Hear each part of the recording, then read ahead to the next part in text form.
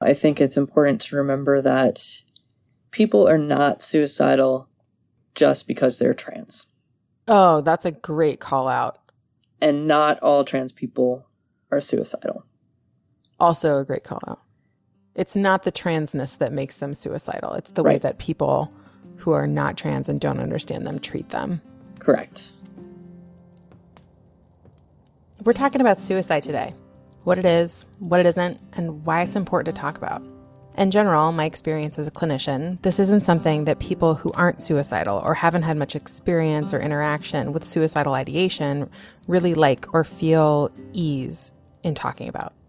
Someone I know who struggles with ongoing thoughts about death and dying shared with me recently that because it is so present in her mind so often that she can talk nonchalantly about it, like she could be brushing her teeth, and how easy it is for her to forget that there are a lot of people that aren't always thinking about those thoughts. She happens to be cisgender. People of all genders and all walks of life experience suicidal thoughts. There's not a single person who's protected from it. Trans people seem to be more vulnerable to it, but not because of their transness. Transgender identity doesn't come with suicidal ideation. Being a marginalized and oppressed person in society who's rejected by the people who are supposed to love them unconditionally, that's the kind of emotional experience that leads one to feeling like life isn't worth living. You're listening to Camp Wildheart, your guide for raising a transgender child and nurturing an affirming family. I'm your host/head counselor, Mackenzie Dunham. Since transness isn't the root of suicidal ideation, but rather it's more about the way that trans people are treated in our society, this episode is going to focus a little bit more on what it means and looks like to be suicidal as opposed to being a trans person who's suicidal. And as a parent, what you can do about it when you recognize it or worry about it in your kid. Most of us were not raised to talk about suicidal thoughts. In fact, we were raised to not talk about them. Like there's something to be ashamed of. And if someone in your family were to kill themselves, chances are that's another thing that doesn't really get discussed in a way that's healing.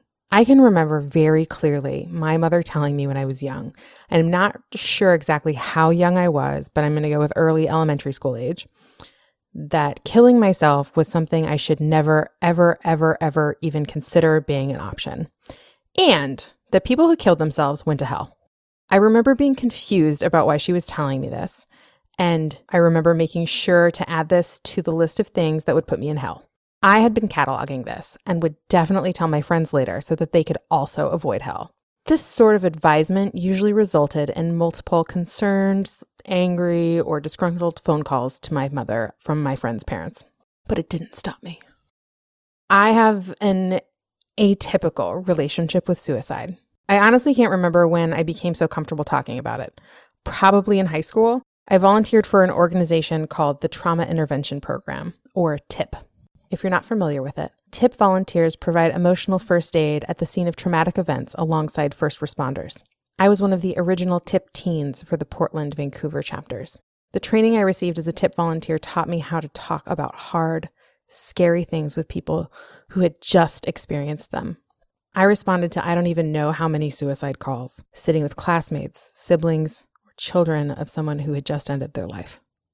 I don't really remember how I learned that my paternal grandmother killed herself when she was 50. It wasn't her first attempt. My maternal grandmother also made several attempts and ended up institutionalized at one point. Both of my dad's sisters made multiple attempts. On her last attempt, that was very nearly a success, one of my aunts survived ultimately and ended up spending the rest of her life in a nursing home. My other aunt and I are incredibly close and talk openly about death and suicide. She told me about how her mother would make comments about how she couldn't wait to be dead and talked about suicide as if it were a perfectly reasonable option to take. When my aunt attempted for the 6th time, I told her, and this might sound messed up, but I told her it was clear that she was really bad at this and it was probably a good idea to find a new hobby. We both laughed. I still smile thinking about that moment, and it's really opened the door for us to have a lot more really serious conversations. And I know, make her feel far less alone when she's in those really dark, deep, scary places. She's pretty open about when she's not doing so well, and she's doing what she needs to stay mentally well. It's hard though, and it'll probably always be hard for her. I remember being really surprised and also not at all surprised when I had heard about her most recent suicide attempt, her 3rd attempt in 3 years. I should probably also tell you that I'm a bit of an anomaly in my family. I'm the only lifelong therapy goer and was the only one willing to talk about mental health or feelings for a really long time. My family, like most waspy families, is really rather brilliant when it comes to avoidance. Somehow, I think probably because it was the third attempt in 3 years, it was as if we couldn't not talk about it anymore. And I felt so relieved. It was during this time, which really wasn't more than maybe 5 years ago, that I learned just how far back the suicidal tendencies of the women of my family went. Other than me, and I'm pretty sure I'm the only exception here because of the lifelong therapy. Also, I made a career out of feelings. Every single woman in my family going back 3 generations has been suicidal at some point, and half of them have made attempts, and 3 of them have succeeded. I could not believe this legacy of suicide had not been discussed. How could I have known how serious our mental health history was, and yet not known about the suicides? And then I remembered the weird day when my mother told me that it wasn't an option, and how I'd go to hell if I did it, and I recognized with my adult brain what I couldn't recognize with my kid brain. That was her way of talking about it. Right then and there, I decided I was going to change the pattern for my kids. I was going to talk about it. I mean, I think I was probably going to talk about it anyway, but I had a moment of intention about it. I have leaned into conversations about it, and yes, made inappropriate jokes about it ever since. I want to be really clear. I get that wanting to die isn't something to joke about. In fact, I tell people all the time, we don't joke about safety, we take it super seriously, and I really do. When a kid tells me they're suicidal, or when I find out, usually from a parent or a peer, that a kid has posted some Pete Davidson-style ominous suicidal post on social media, I dive headfirst into it with them. I never skirt the issue or try to make light of it in that moment. I do tend to use humor as a balm, and I find it comes out the most when we're in the messy middle and maybe on the other side of the darkness with someone, and we can use the dark humor to laugh, connect, and heal. There's no parent interview today, but there is a long section for So I Have a Question. Jess Guerrero always wanted to be a Boy Scout and comes prepared as your guest counselor to journey through all of the adventures and self-discovery at Camp Wild Heart. Though afraid of the dark, they're not afraid to go to dark places with young people and their families to find some hope and reason for staying alive. When not at Camp Wild Heart, they utilize their training in social work and nerdy gender studies degree to help gender diverse youth and adults navigate exploring their identities and identifying ways to feel affirmed. They also bring their fierce and tender heart into parenting their 2-year-old and loving on the various members of their relationship constellation. They come to Camp Wild Heart with almost 10 years of experience working with youth and families. Jess also has a big fancy job at a major medical institution, but because of the rules of said institution, we're leaving that part out, and we're just taking all of the best parts of Jess for this conversation. So I have a question. So I'm confused. I have a question. But what about... I got a question. So as I've been preparing for this, I keep thinking, it's going to be great because it's going to be funny because Jess is funny and I'm funny. And then you're like, suicide. And then I'm like, it's still suicide. Ooh. So, yeah, that part is, I was Googling suicide jokes, and I get all these websites that are like, suicide is not a joke. Suicide is not funny. And I'm like, that's all like, true. I get that. And so I did find that article in The Atlantic. I don't know if you looked at it or not. Yes. The suicide memes might actually be therapeutic article. So I thought it'd be interesting at some point to sort of reference this idea that because parents often freak out about their kid, they'll find their kid's phone and there's like suicide memes on their phone. Mm-hmm. And well, yeah, it's probably is cause for concern, like and have also a conversation. Yeah. Mm-hmm. Welcome to Camp Wild Heart, Jess. Thanks for having me. What's on the itinerary today? We're going to talk a lot about suicide. Yeah, I try. Everyone's favorite camp topic. Yeah. I mean, I don't know the last time that I went to summer camp. I really was looking forward to that intense deep dive into suicide that never happened. So, So it's a first. So Jess, of all the people that I know in my life, which is a lot of people. Yeah, you're very famous. Nope, not. But I still know a lot of people. I'm very social and extroverted. Yes. Not nearly as many people as you do, though. But of all the people that I do know, even in the people that do this work, not this work being therapy for trans people, but therapists or social workers in general, as you are a social worker, there's really only a handful of people that I know who are truly really comfortable talking about suicide. And you are probably the most comfortable. Oh, that's quite the award. It's a weird sort of like honor badge. Yeah. Yeah, if only that was a category in high school. In the yearbook, most comfortable talking about suicide. Nailed it. Yeah. Yeah, I got voted class clown in high school, so those are like the same. Totally. I got voted most likely to return as staff, so also potentially the same. I see how that works out. So can we just start with you telling us a little bit about what makes you so comfortable with talking about suicide? Yeah, I think it's both a personal and a professional journey. I will say that I have been chronically passively suicidal since probably the age of 15. And so I think I first got comfortable with it, sort of seeing those thoughts play out for myself and seeing what made them worse and what made them better. And really what made them better is sort of counterintuitive to what a lot of people believe, which is talking about it and talking about it honestly. So that's part of it. I also have had I've lost a lot of folks to suicide and have watched the people who survived those suicides kind of go through their own process around it, and sometimes naming it as a suicide, sometimes attributing it to something else, and just the undercurrent of shame that is associated with it. And even before I found Brené stuff, there was just something about realizing that the more we're silent about it, the more people are going to suffer in silence, both the folks who think about, attempt, or complete suicide and the people that are in their world, that the silence was going to continue and the shame was going to continue.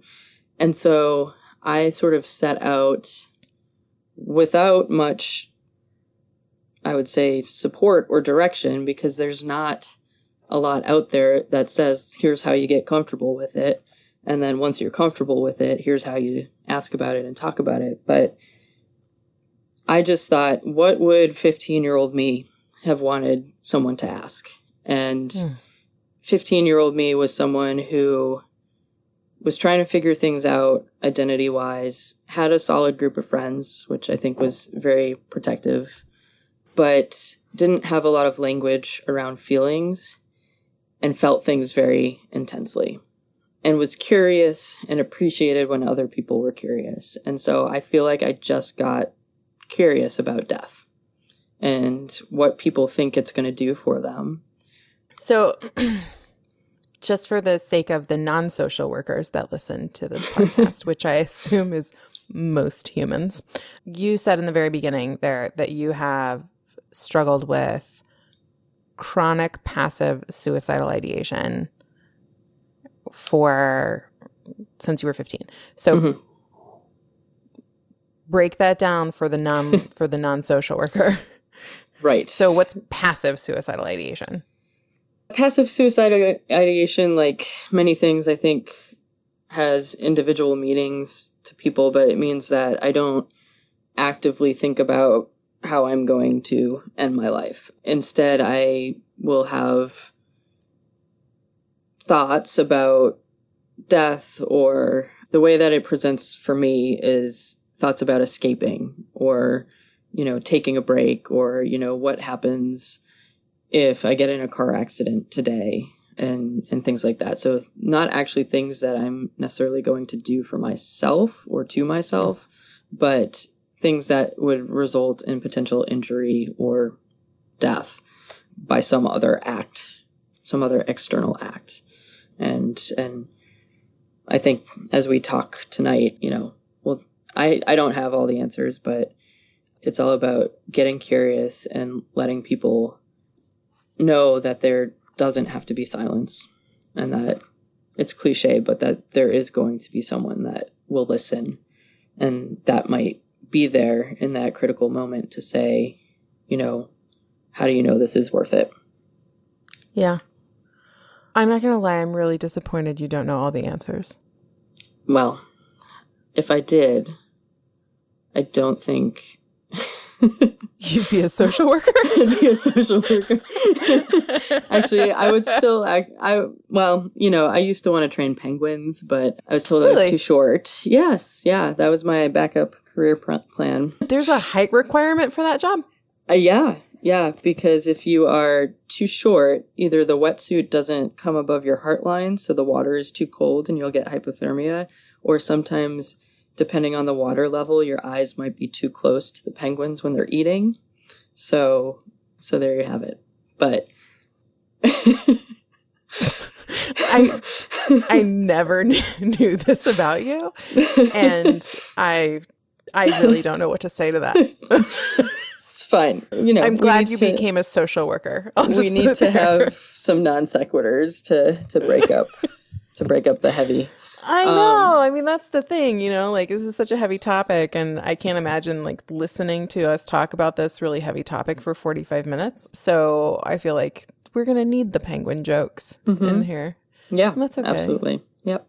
But no, I think at the end of the day, I would choose social work. There are multiple times where I've tried to run away or switch directions, and I just always find my way back. I often say that I have a little bit of Holden Caulfield syndrome from Catcher in the Rye, where there's some dark and twisty romantic dreamer in me that believes that if we get curious enough, we can figure out how to save the children and the adults. So there you have it. Yeah.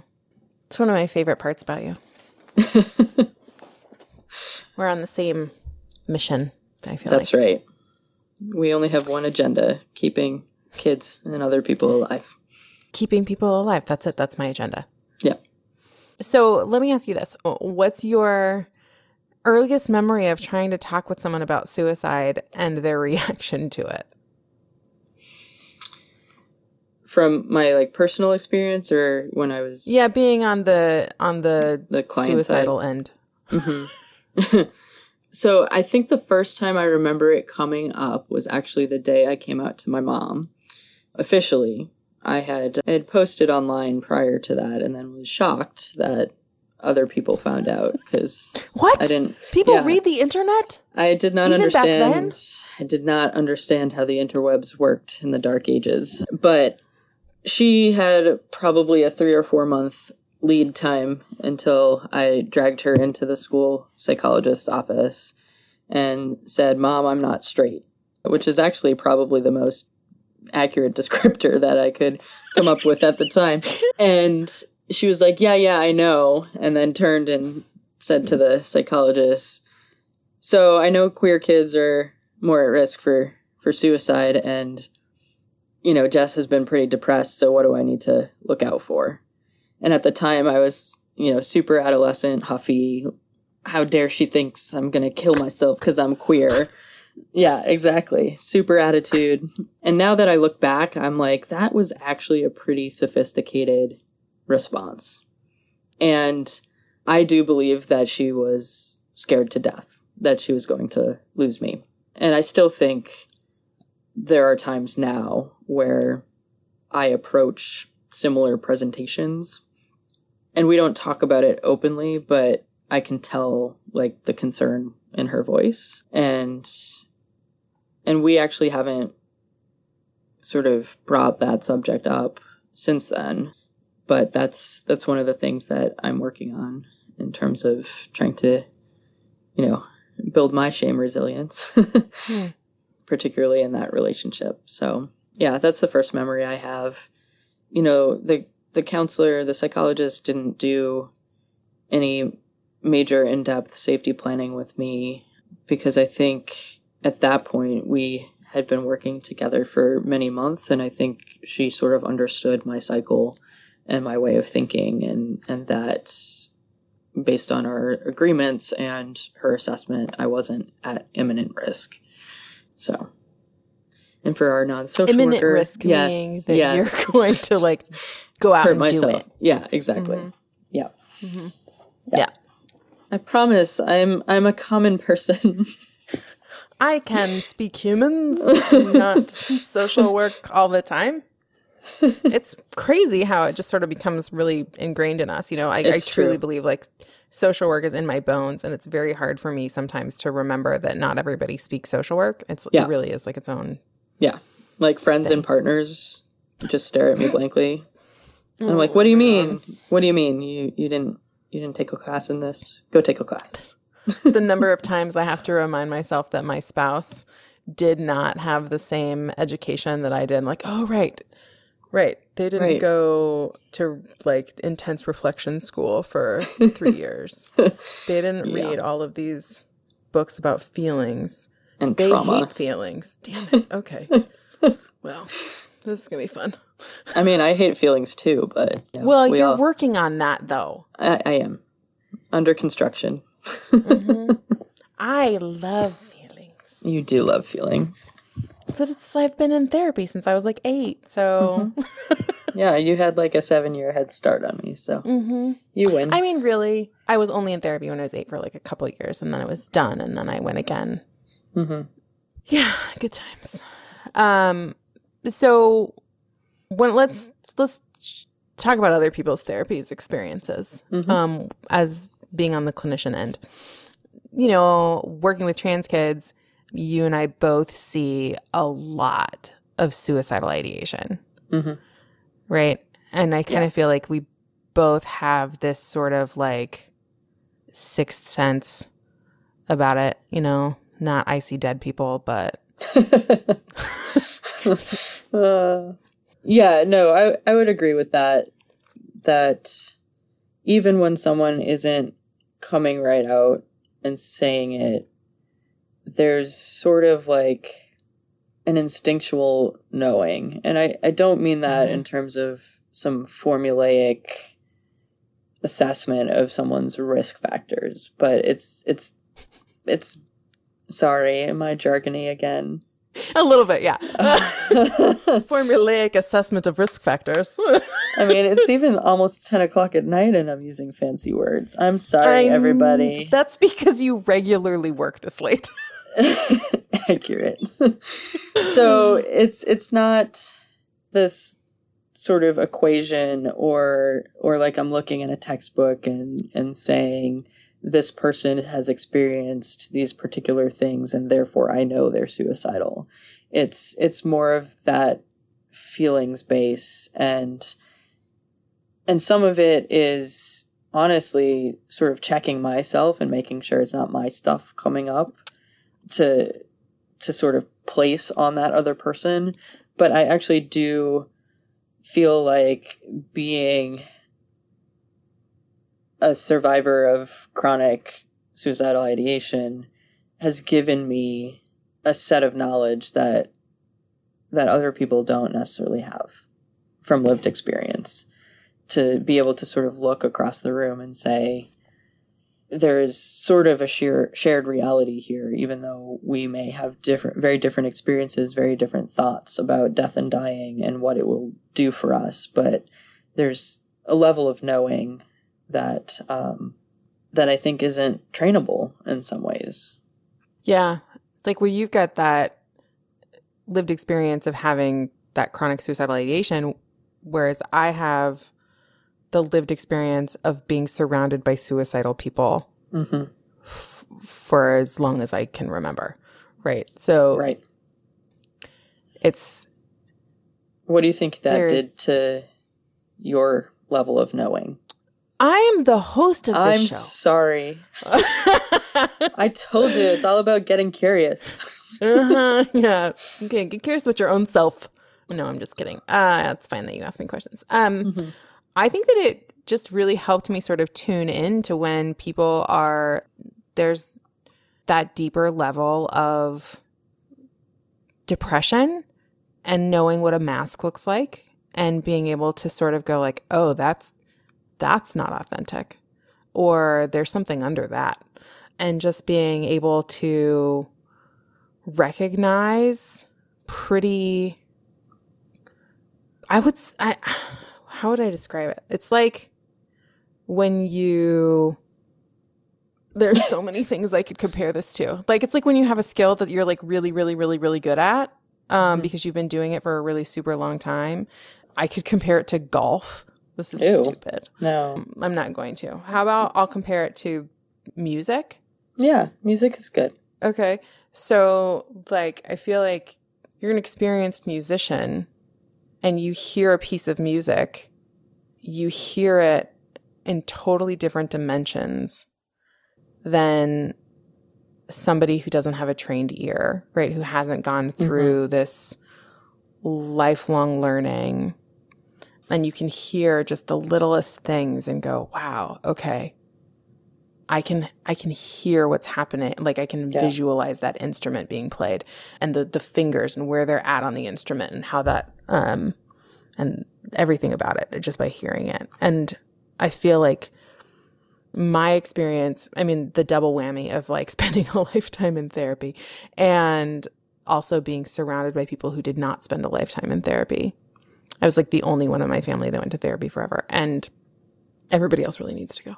And we have done all the work and all the growth. It's someone else's turn. It's not. I still go.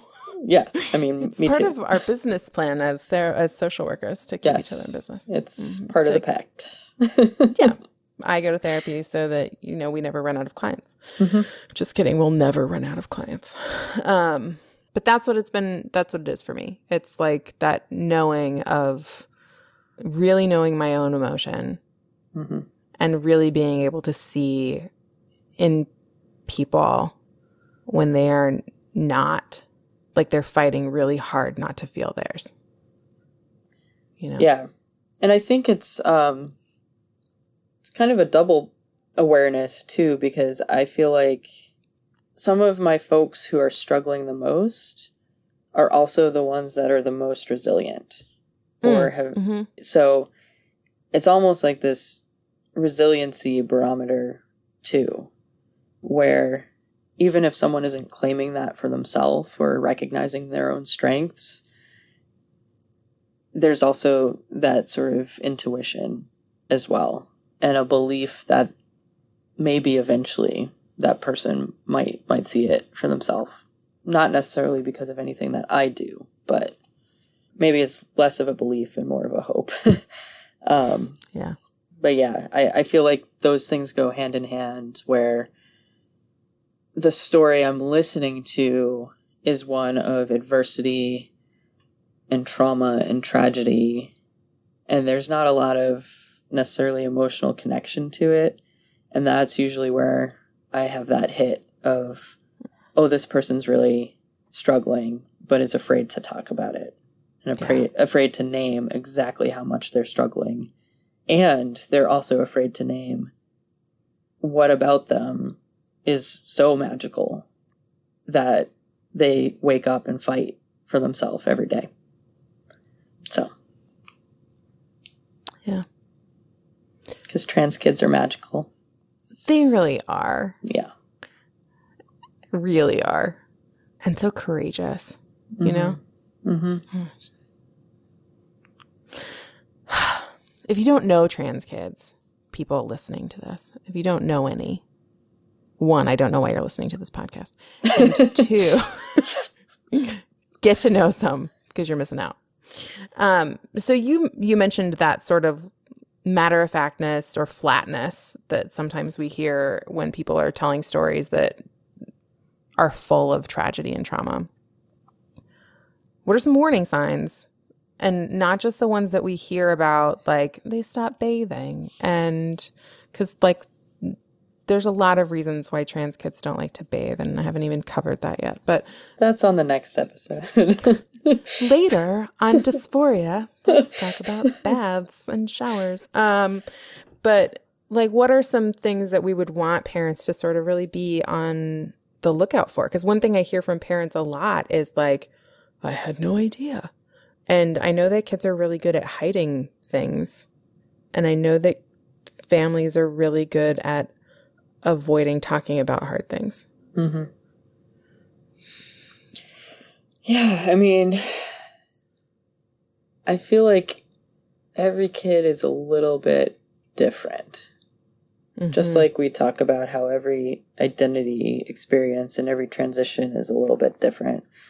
But I get actually most concerned about the kids who've been flat or sad or depressed or isolated who suddenly have an uptick in energy. And I'm not talking like, someone who might be experiencing emerging whatever mental health diagnosis related to not that. Like we're bipolar or something. Yeah, exactly. But like, oh, I've made the decision to do it and I'm feeling good now.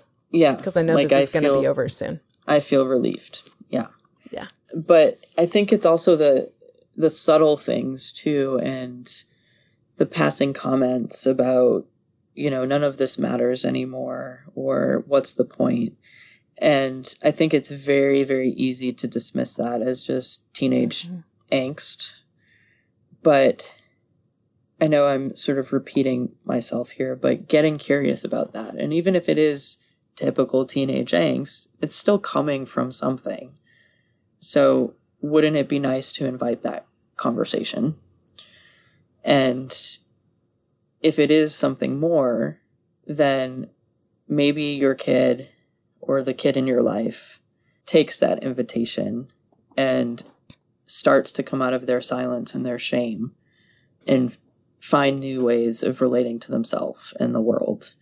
Because the reality is, the problem is not with our kids internally. The problem is with our society and our culture. And we can affirm them in their social transition.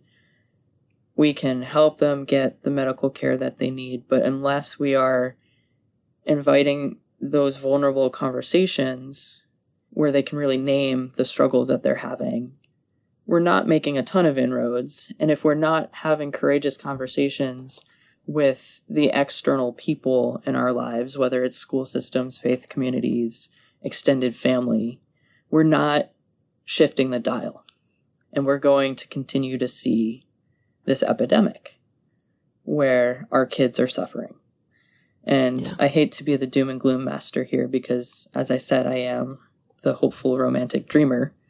And I do see a lot of hope because in addition to our kids being so resilient, our supportive adults in their lives are fierce and fierce advocates and will take someone to the mat or a school system to the mat to make things a little bit better for their kid.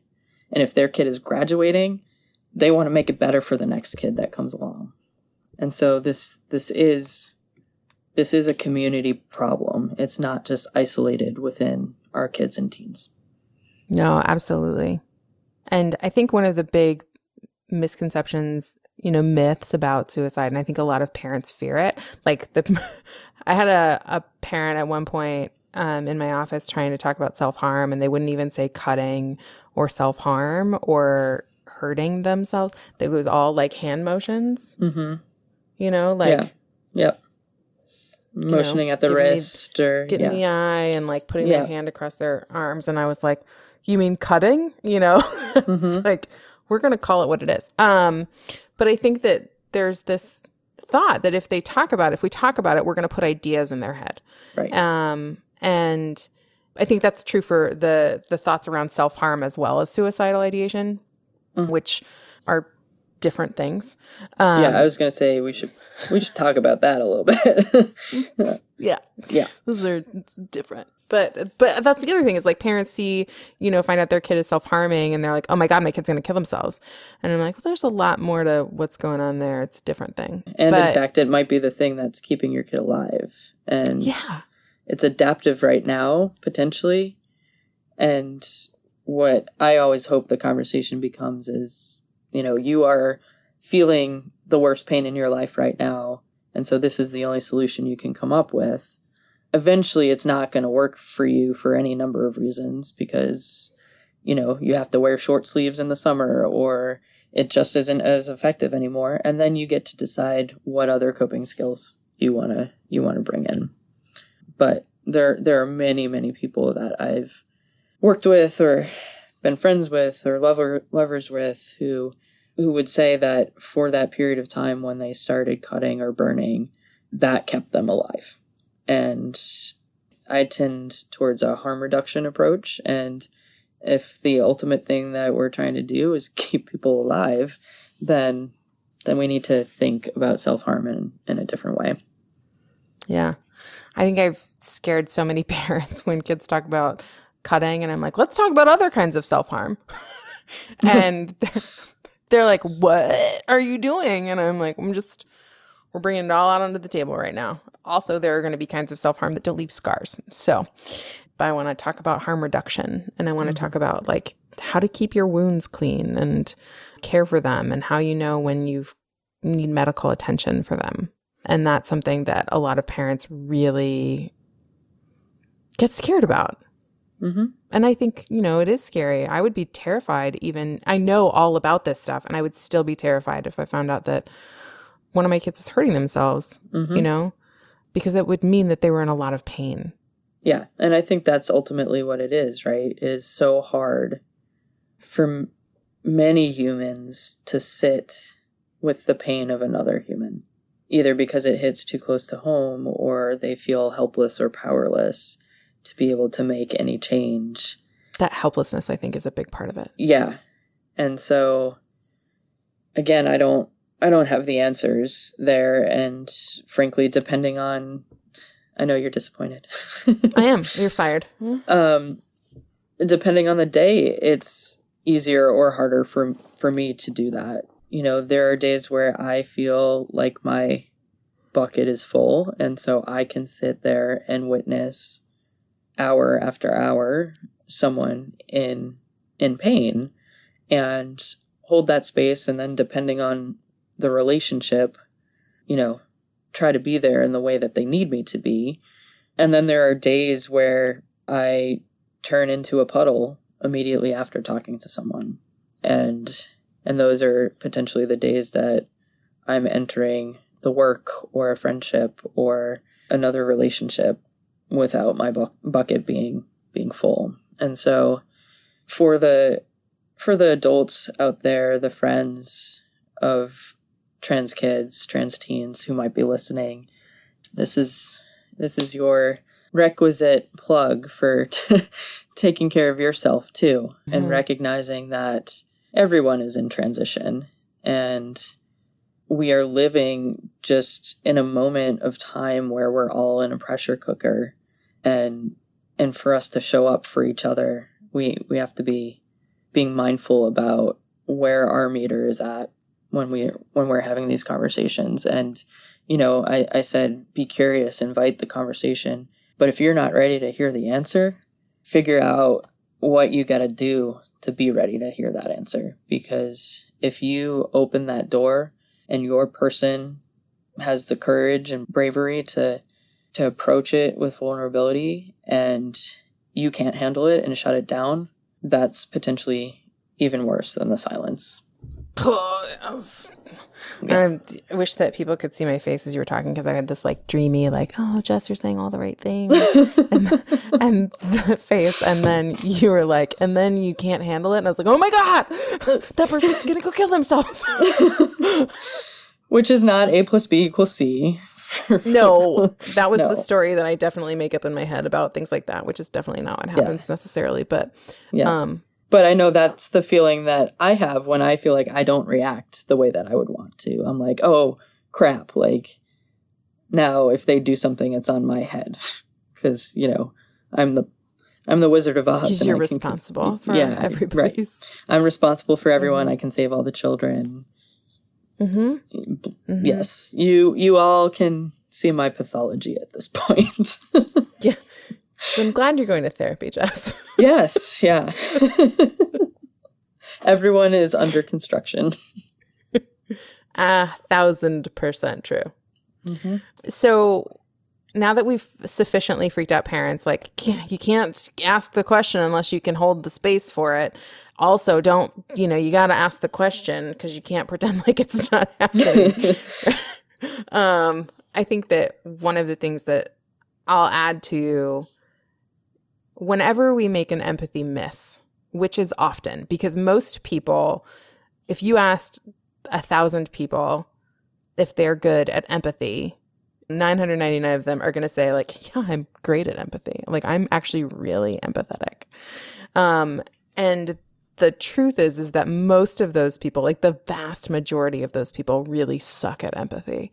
It's not something that, I think it just like gets trained out of us in many ways as especially Americans, that it really makes it so that we have to relearn it later.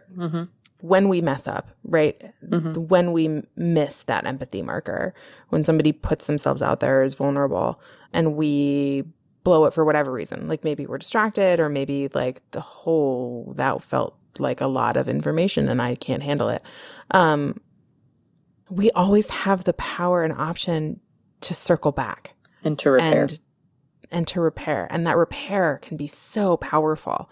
When I was teaching parenting classes, I still use this analogy, I guess. It's like if you were to take a piece of wood, like a piece of balsa wood, like the stuff that you make. The flimsy stuff. Yeah. Yeah, the flimsy model airplane stuff. And you like squeeze it. It like breaks all apart, right? Yeah. Crushes.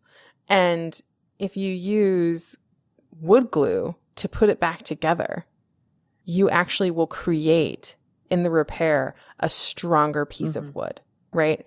And that is very true for emotional repair as well, right? When you come circle back around and truly meet someone with empathy and accountability, right? And saying like, I did this, I messed up. I want to be here for you. And can we try it again? Right. That feeling, to be on the receiving end of that, is like, whoa, okay. Right. Right? And instead of feel painfully alone. Right.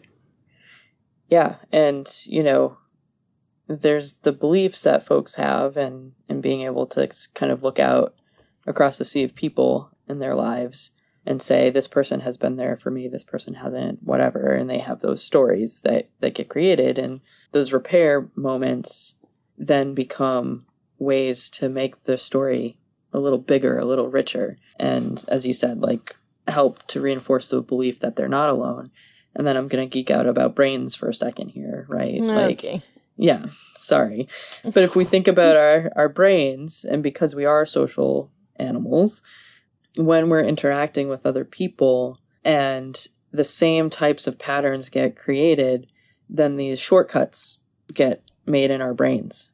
However, when those repair moments come in, it gives our brains the chance to create like this offshoot and a way for us to not necessarily have those automatic responses anymore, or to start believing something different.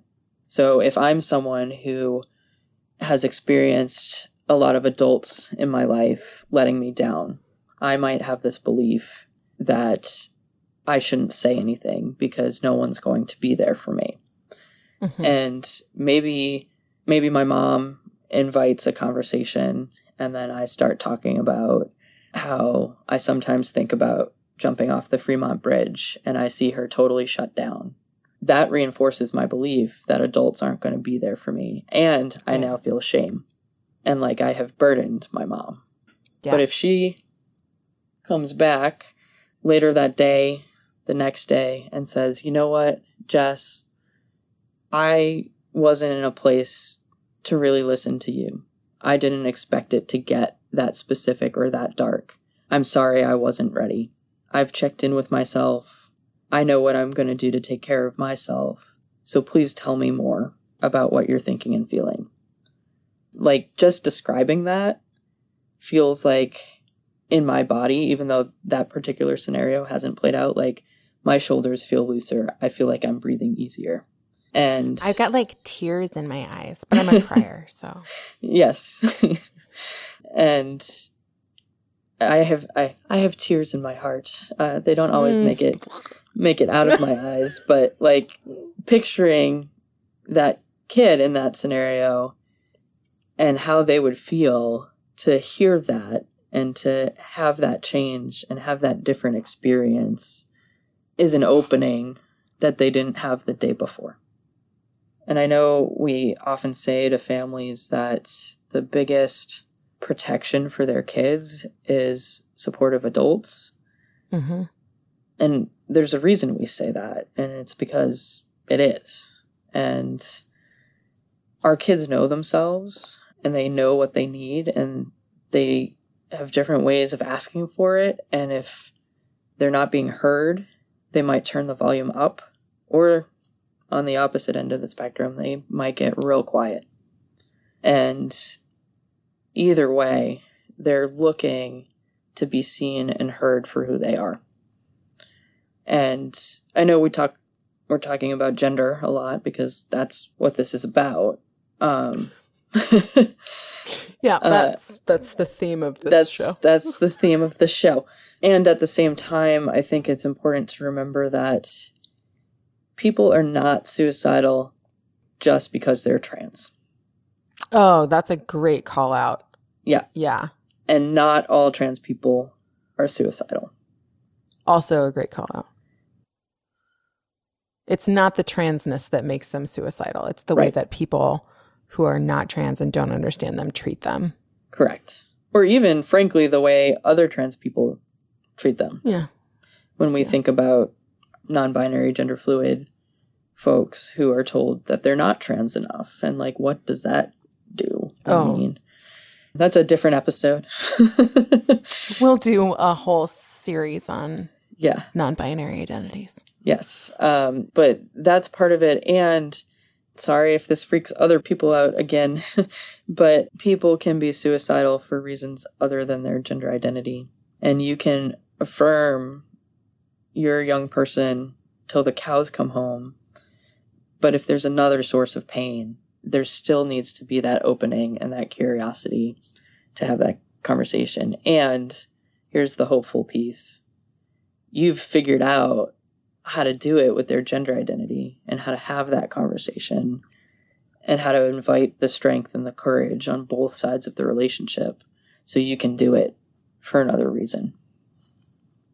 And I have a couple other thoughts. One is that there is this reality, right? And it's because our society is not open enough to allow for people just to kind of live their lives for any number of reasons. But we named this at the beginning, the amount of resilience and creativity and ability to find connection through the dark is just mind-blowing. And every young person that I sit with that I think, Jesus, how have you gotten this far? There's just a spark or a fight or something. Even if it's just like, I'm not going to let anyone be the reason that I'm not here anymore. There's something that keeps these young people going that is probably never going to be quantifiable or studyable or, you know, there's all these studies about resilience and what makes people resilient, but I'm constantly inspired and blown away and honored to sit with these folks who are in incredible pain and still are the kindest, most compassionate people in their families. And, you know, when I talk to their parents, when I do phone intakes, over and over again, I hear, this kid is the best sibling This kid would build a bridge for someone. This kid is so kind to the family animals. This kid's talented. This kid, fill in the blank. And so I just ask people to hold that too, and to not also leave with this message that, like, if your kid comes out as trans, or if your loved one comes out as trans, that it means that they will have a sad and terrible life. Because I think that trans folks are rad and total badasses. Me too. Yes. So that's like point number 1. Point number 2 is remembering transness does not equal suicide. Whew. This is a big one, y'all. Our first really heavy one. We'll do more, but not back to back, I promise. It's Suicide Prevention Month, and I really want to call out that using a trans person's correct pronouns and names is suicide prevention. Loving them for who they are is suicide prevention. And loving them for who they are is what we're all about here. I'm so grateful for you hanging in and listening to this important and challenging campfire today. Also, thanks again to Jess for sharing their time and nerd brain with us. They're on staff here at camp, so we'll be hearing from them again down the road. All of us here at Camp Wildheart, listeners and counselors, are here to support you, so don't be a stranger. You can reach out to us on Facebook or Instagram at Wildheart Society. If you've got a question you want us to answer or a story to share about a beautiful moment with your own affirming family, don't hesitate to email us at camp@wildheartsociety.org. Thanks again for showing up here and for your kids. Be sure to subscribe for free to the podcast so you don't miss out on any future campfires. And give us a rating. Rating the podcast helps other people find us. And we want to make sure that everyone who needs us knows that there's a spot for them at Camp Wildheart.